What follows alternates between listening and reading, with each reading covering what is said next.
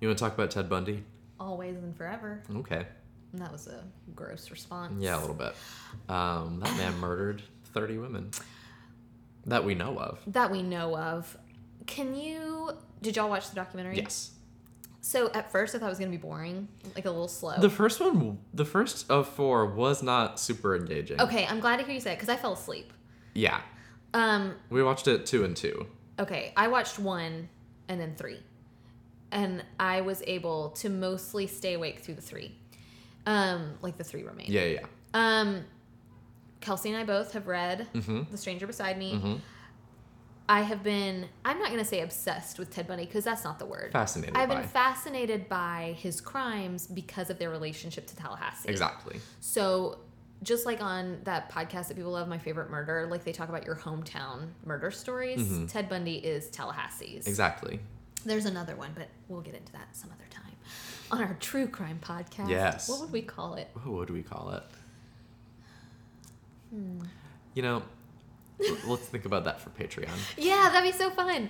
But I think I've said this before. My mom wants nothing to do with Ted Bundy stories, Ted Bundy documentaries, because she lived it. Right. She lived she was a young woman at the time. She was about that age, so she finds those stories horrific. Yeah. Could you guys get over, and I know I had read this in the book, he escaped from jail twice. Yeah. Not once, but twice. Okay, and so here's the thing. What are they doing out there in Utah? Utahns, what you doing? I didn't know any of that. Oh, snap. Because all I really know about Ted Bundy, before I watched this documentary, so all I really knew was that he murdered a lot of women, like sexually and violently, and that part of that happened at the Cayo house at Florida State. Yes. That's all I knew. Okay. Did you know And he so- defended himself in trial? I did know that he represented Okay. himself on trial. Okay. So I knew that too. And I Okay. knew that Zac Efron was playing him in a movie. Cannot wait. Can't wait. Very curious about that. Have some thoughts and feelings. A lot of conflicting feelings about this, honestly.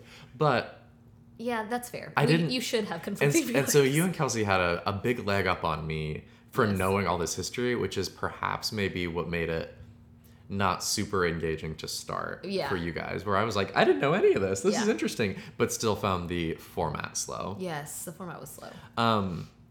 Horrifying. Truly horrifying. I was shockingly evil.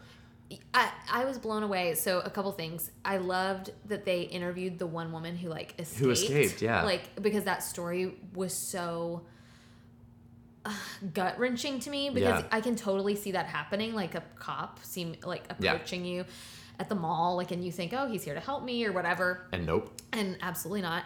And you can see how stories real life experiences like those have led to our current culture, where women are far more cautious, I think, than they used to be. But Jordan was doing work in the other room, and even he picked up on this. There's one point, I think, in the second episode where Ted Bundy is being interviewed. I think he is out in Utah or somewhere. He's left the Northwest, and he is being held for kidnapping that woman. Yeah. And the television interviewer asks him, so are you innocent? And he goes, I mean, none of us is innocent. Or truly innocent. And it was like, he gives this not long the response correct that's just answer. I didn't do this, but none of us are really innocent. And it was like, it was really bizarre. And that's a guilty part. What are you doing? Oh, it was awful and creepy. The craziest thing the thing that I thought was craziest, other than the gruesome murders, was that he starved himself in prison and then to shimmy up. To shimmy up like the Grinch. Like a 6x6 square. Yeah, that square was super tiny. So small, and I made up that number. It's probably 8x8. But whatever. It's regardless, small for a grown man. For a grown man to get his body through. Yeah, it's like something, and I don't mean to make fun of it because it's horrifying. Yeah. But it's like something from a cartoon. You don't think something like that would actually work. No, and then he escaped from jail twice. And then came down and committed more crimes. And so the thing that I was really blown away by was just how nobody seemed to know anything in the 70s. Yes. I don't understand how the 70s were a time. Yeah.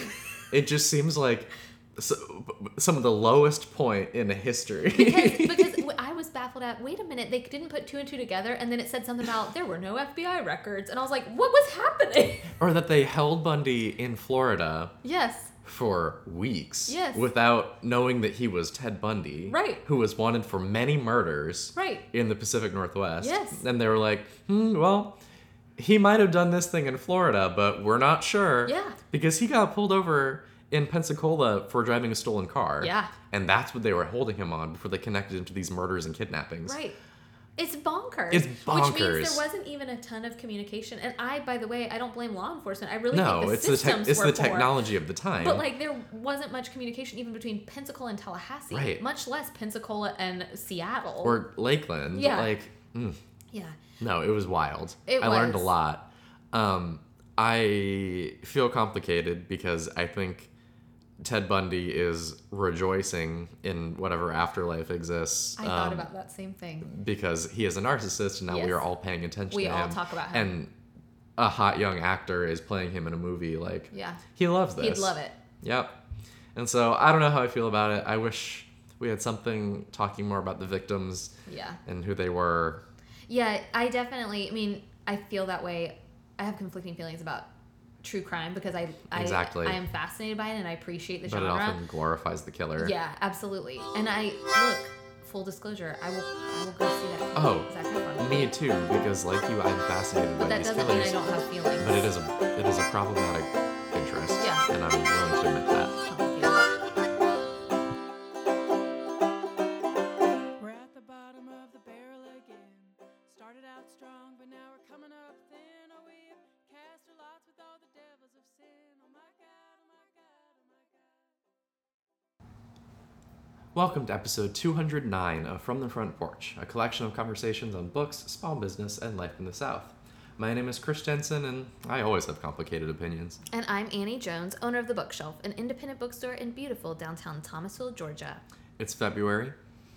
My birthday month. Yeah. Yeah. By the time this comes out, it will have already passed. I always forget that. Yeah. I always think you're January, and you're not. No, real close. Real close. Okay, well, I was close. Thank you. Happy birthday. I'll take it. Love is in the air. Love is in the air. That's terrible. It's fine. That's fine. I'm not a good singer, everybody. no, You can't be good at we're everything. And I'm good. I'm not good at most things, so it's fine. I'm pretty okay at a lot of things, that's right. and great at not very many. We thought we'd do this new seasonal reads thing. Exactly. So we're kicking off month 2 of our regular new feature seasonal reads. It's one of the most obvious, I think, Yes. of the seasons. Love season. How do you feel about love season? Has it changed now that you're in love? A little bit. Yeah. You feel a little less angsty about it? I've never felt super angsty about it. I know there are people who are always like, Singles Awareness Day. I hate couples. And I've never been that kind of person.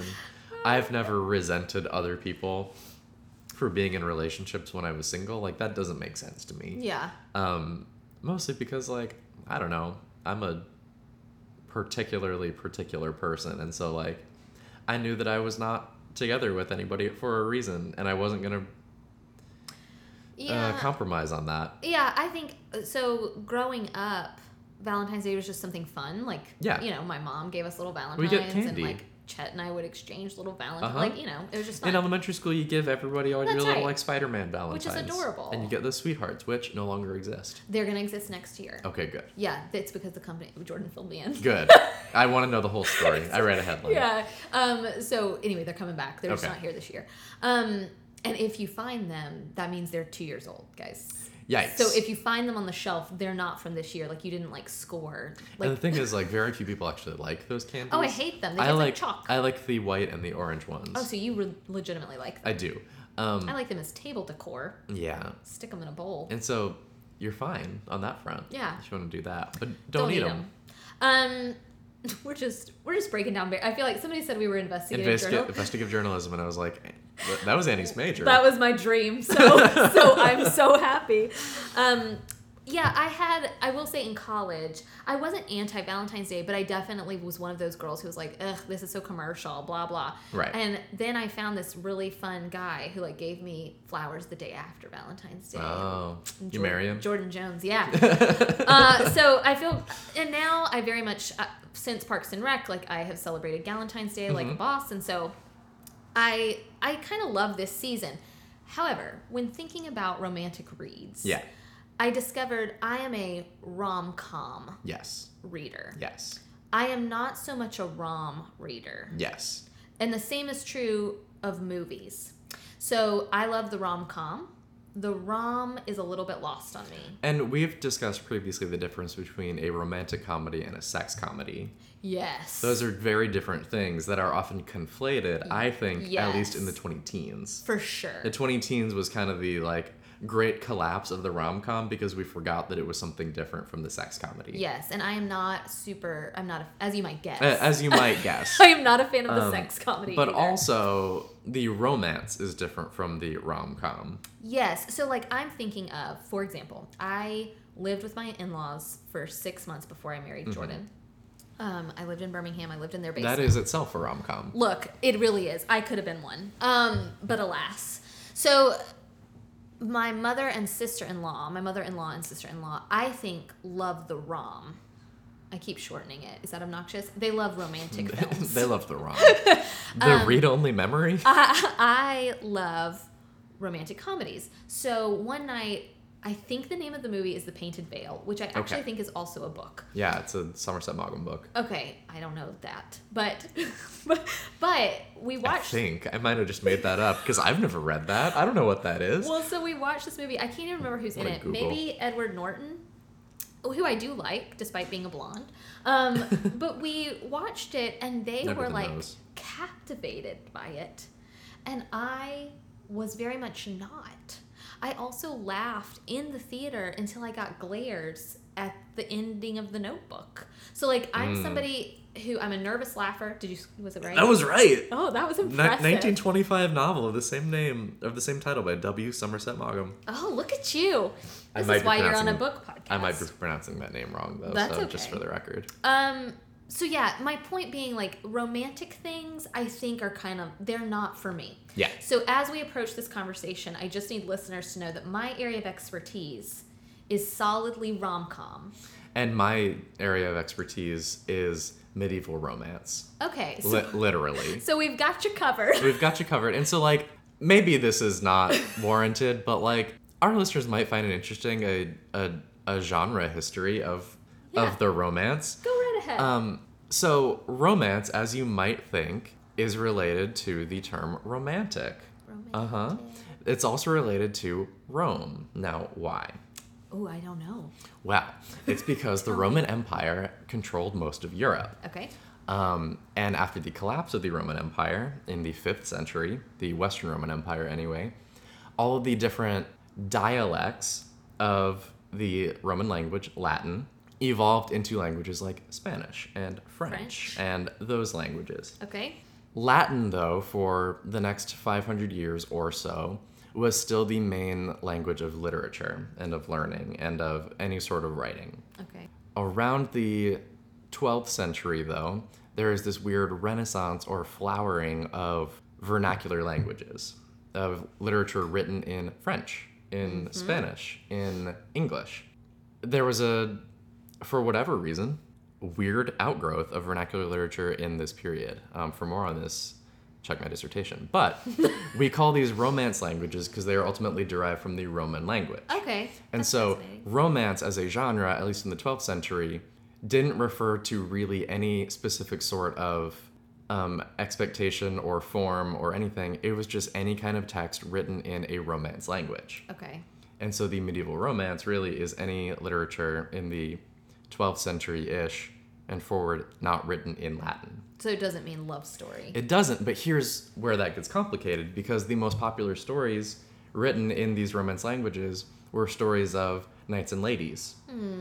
And how That makes sense. there's what's called the chivalry topos, or chivalric identity circuit. For more on this, check my dissertation, where Footnote the podcast. where a knight will pledge himself to a lady, and it is his pledge to the lady that enables him to do great deeds. Like Robin Hood. Opposite, but sure. Like King Arthur. Yeah. It is the love of the lady and the promise of the lady's love that encourages him to do the things that make him great. Okay. And the threat of her withdrawing her love that scares him into doing good things. I gotcha. And so it's love. Love becomes this theme, And then that gets watered down over the next several centuries into just being about love. Yeah. And so now we use the word romance to only talk about love when really it used to mean something much, much, much, much broader. That's fascinating. I think that's interesting. Yeah. And that was incredibly simplified, but it's fine. That is fine. So we're here to talk about maybe some medieval romance, maybe some rom-coms. I do want to put a plug because I have talked a little bit about romance rom-com really books on this podcast, and my internet friend Lee Kramer is a great person to follow on Instagram if you actually want to expand your genre reading to include romance.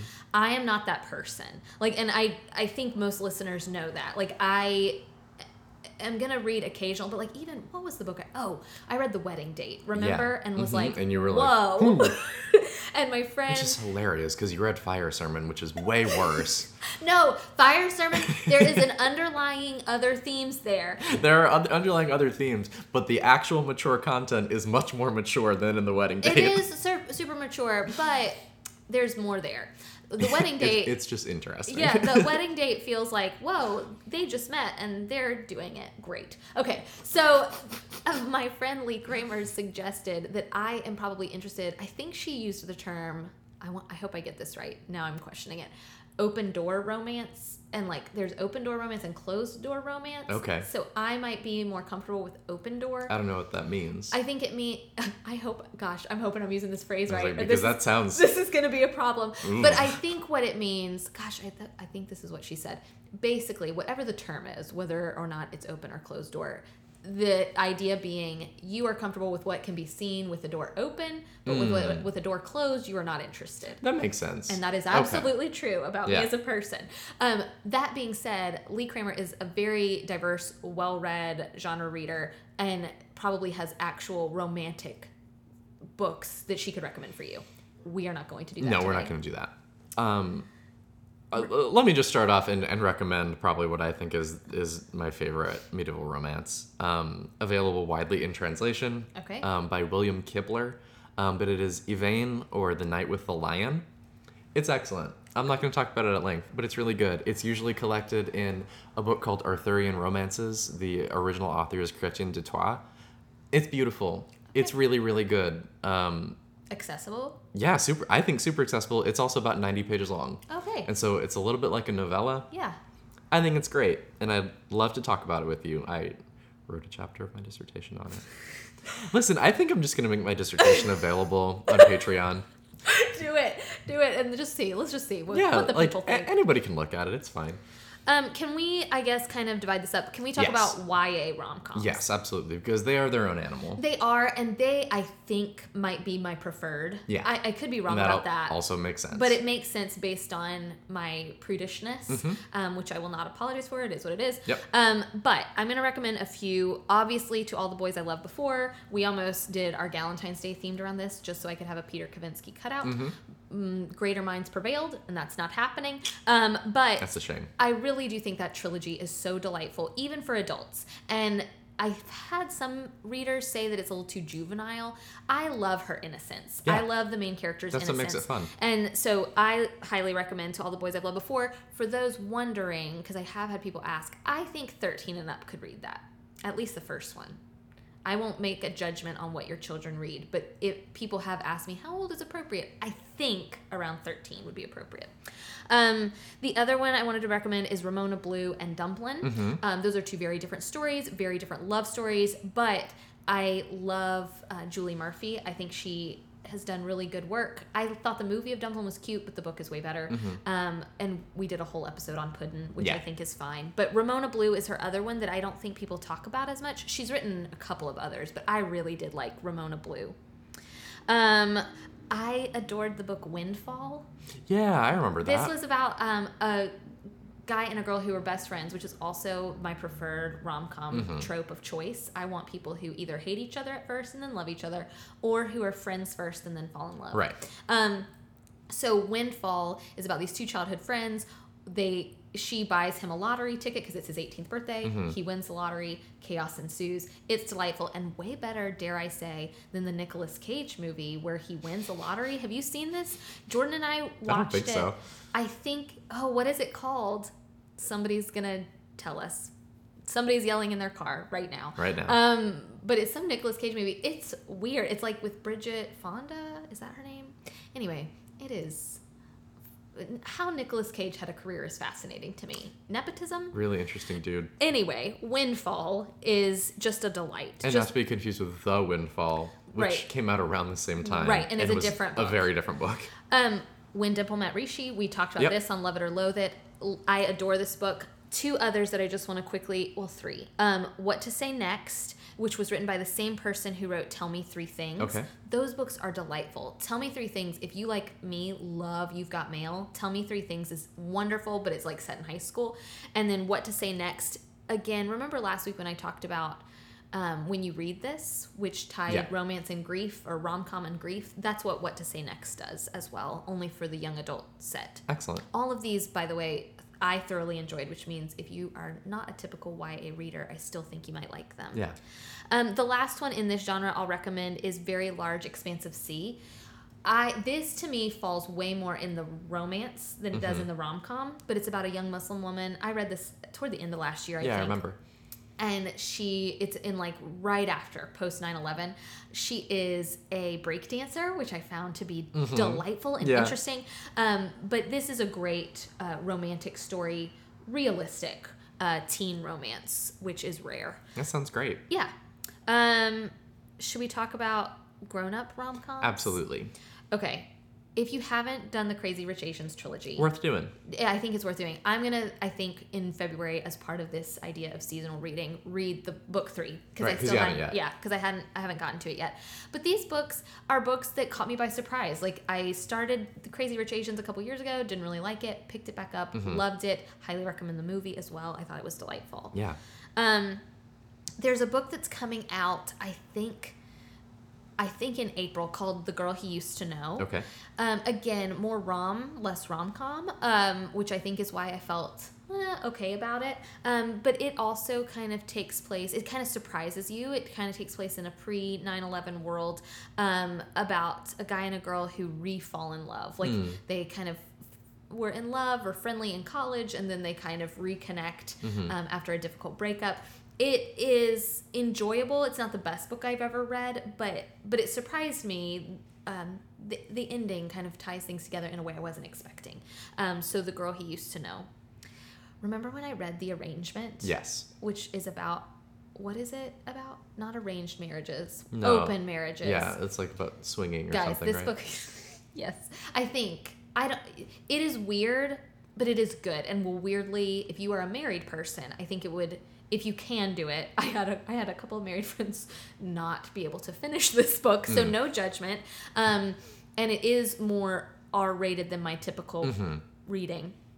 But Knox McCoy, I think, recommended this on the podcast, and I finally was like, and my girlfriend had read it in her book club, so I was like, I've just got to try this. It made me so weirdly appreciative of my marriage. I really liked it. I thought it was very funny, almost like a commentary on culture that I thought was really interesting. Might be weird Valentine's Day reading, but Yeah, maybe, but also maybe not. yeah, but I really liked it. The Wedding Date, that author just wrote a new book called The Proposal, which I don't know if I'm going to pick up just because The Wedding Date was just okay for me. But people, and I want to stress, just because something's not for me doesn't mean it's not for you. No, that's the central conceit of our show. Yeah, like you might love The Wedding Date and The Proposal, and that is fine. Like, they just were not for me personally. Right. So just keep that in mind. Our opinions are obviously our own. Right. And you may disagree. That's right. And we welcome that. Yeah. So anyway, if you read The Wedding Date and you're like, Annie, I thought you would love it. I thought I would too, and it just wasn't for me. But you might like The Proposal if you liked The Wedding Date. My go-to author in this genre is Taylor Jenkins Reid, because I think her books are incredibly thoughtful. Now, look, I also, especially in my pre-bookshelf life, really enjoyed a Sophie Kinsella novel every now and then. They're funny and fast-paced. But Taylor Jenkins Reid kind of tackles this genre with thoughtfulness and nuance, but still really well-read, compelling books. I liked Maybe in Another Life, Life Interrupted. I'm very curious about, I think it's called The Seven Husbands of Evelyn Hugo.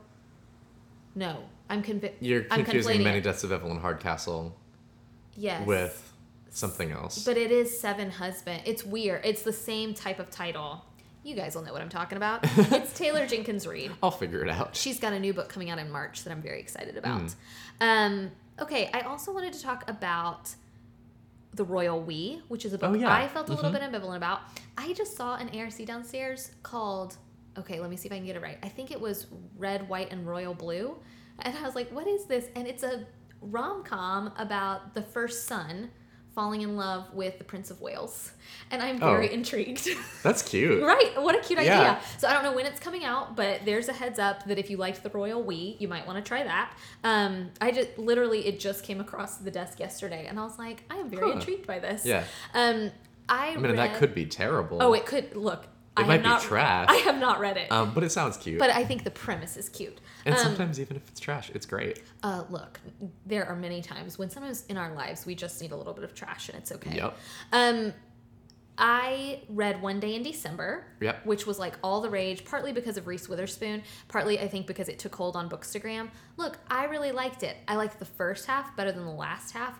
Sometimes I get frustrated at characters for making decisions I would not make. Mm-hmm. And I really had a hard time rooting for people who were then married to other people, if that makes sense. Like, I had a hard time rooting for them to be together when they had chosen already. Mm-hmm. But I think it's a fun take on kind of that one-day premise. I really liked the book One Day. I have a friend who hated that book, but I loved that book when it came out because it just took this couple of people and looked at them on the same day of every year. So you got to watch how they evolved. Yes. And so One Day in December kind of does the same type of thing. So One Day is great. I think it was an Anne Hathaway movie, I want to say.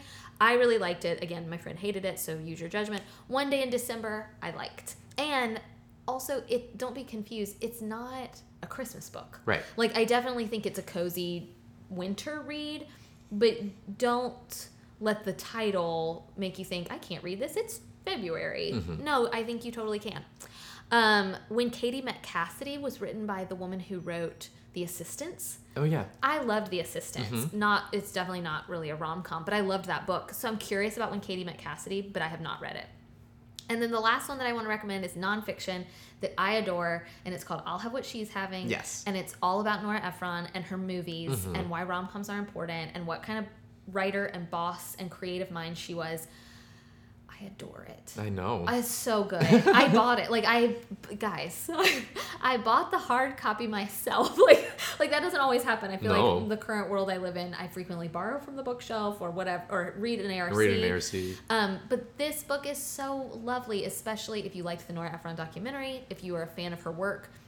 I couldn't think of a more timely nonfiction book to pick up. That sounds great. And so if you're going to pick up anything of any of these, I think that's probably your highest rack. Yeah, it's just the most enjoyable because it kind of gives the history of the rom-com, not the kind of history you were giving us. But where you and I have talked about before, like the rom-com has kind of disappeared. Right. It saw a little bit of a renaissance last year. Did I send you that piece from, I think it was AV Club? Yeah. Yeah. Look, give me all your rom-com think pieces, everybody. Like, I'm obsessed. In fact, the other day I was like, you know what I haven't seen in a while? Set It Up. I think it's time to rewatch that sucker. I just love that movie. So anyway, it's cute. It is really cute. So I am obsessed with our current world and what rom-coms are going to look like because I think you're right. I hope the sex comedy is kind of sort of over. It seems like it's on its way out. I did see a preview and I didn't pay close enough attention. It's a new movie coming out on February 13th with Rebel Wilson. Oh, yeah. Okay. What is it about? It's about, so it's a little bit like, what was that movie with Amy Adams, Enchanted? Yes. And it's like, she's the Patrick Dempsey character. Okay. She is stuck in a rom-com. Okay. And she knows that that's what it is and nobody else does. Okay, that could be cute. I think it sounds cute. Okay. I would be very, very interested for your take on it. Okay. Because it's just playing with all the conventions of the rom-com. Right. And she's like, no, I don't want this. Right. Okay. Yeah, it looks really funny. I'd like to try it. I'll try it. I think I have such true lovely feelings and generosity toward rom-coms that I'm a little sensitive. You know what I mean? So of course. It looks like a loving send-up. Okay, because it is a rom-com, right? Right. Amy Poehler and my beloved Paul Rudd were in a movie together called like When They Met or something, and it also made fun of rom-coms, and I had to stop watching it because I was like, this is mean. Oh. Not because it was mean at rom-coms, but it was like, this isn't why I watch rom-coms. Right. I watch rom-coms for mindless tropes. Right. Give me all the tropes. I love a love triangle. I love meet cute. In fact, sometimes around this time of year, I just start watching some episodes of The Mindy Project because it's a rom-com, at least the first 2 seasons. Yeah. Anyway. I could talk all day about this. May your day be filled with roses and or a tray of chicken nuggets. Daisies. Whatever you're in the mood for. And may love be in the air for you, our listener, whatever that looks like. That's right.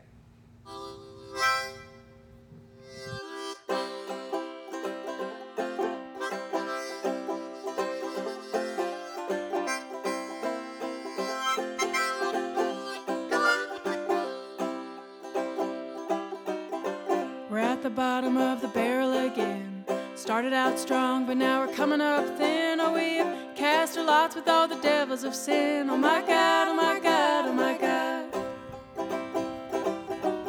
From the Front Porch is a production of The Bookshelf, an independent bookstore in Thomasville, Georgia. It's produced by me, Annie Jones, and Chris Jensen, and edited by Chris Jensen. If you're interested in purchasing any of the books we've talked about on today's episode, you can do so at bookshelfthomasville.com/shop. Thank you so much to the band formerly known as Forlorn Strangers for the use of our theme music. It's called Bottom of the Barrel from their album Forlorn Strangers. Learn more at forlornstrangers.com. If you'd like to support From the Front Porch on Patreon and gain access to exclusive bonus content like maybe someday our true crime podcast, not a prodcast. I don't know what that is, but it sounds terrible. Check us out on patreon.com/fromthefrontporch. You can also check out our website at fromthefrontporchpodcast.com for web-only content and a full back catalog of our show with detailed show notes and links to further reading. This week in the bookshelf, was there a funny thing that happened? Well, you said prodcast, but I thought you said prawncast, and I thought it could be us just talking about shrimp. Prawncast! You know what? Yes, that's our new thing. Prawncast. Thank you so much for listening. I'll see you next week.